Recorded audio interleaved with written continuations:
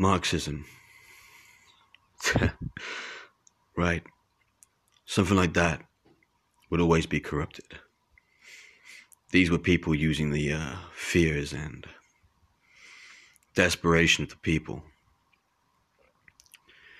They were using those fears, that desperation, to make them turn upon each other, ultimately corrupting anything that it touched. Those in charge were very smart men. So smart indeed that they warped the minds of other people while they lined their own pockets.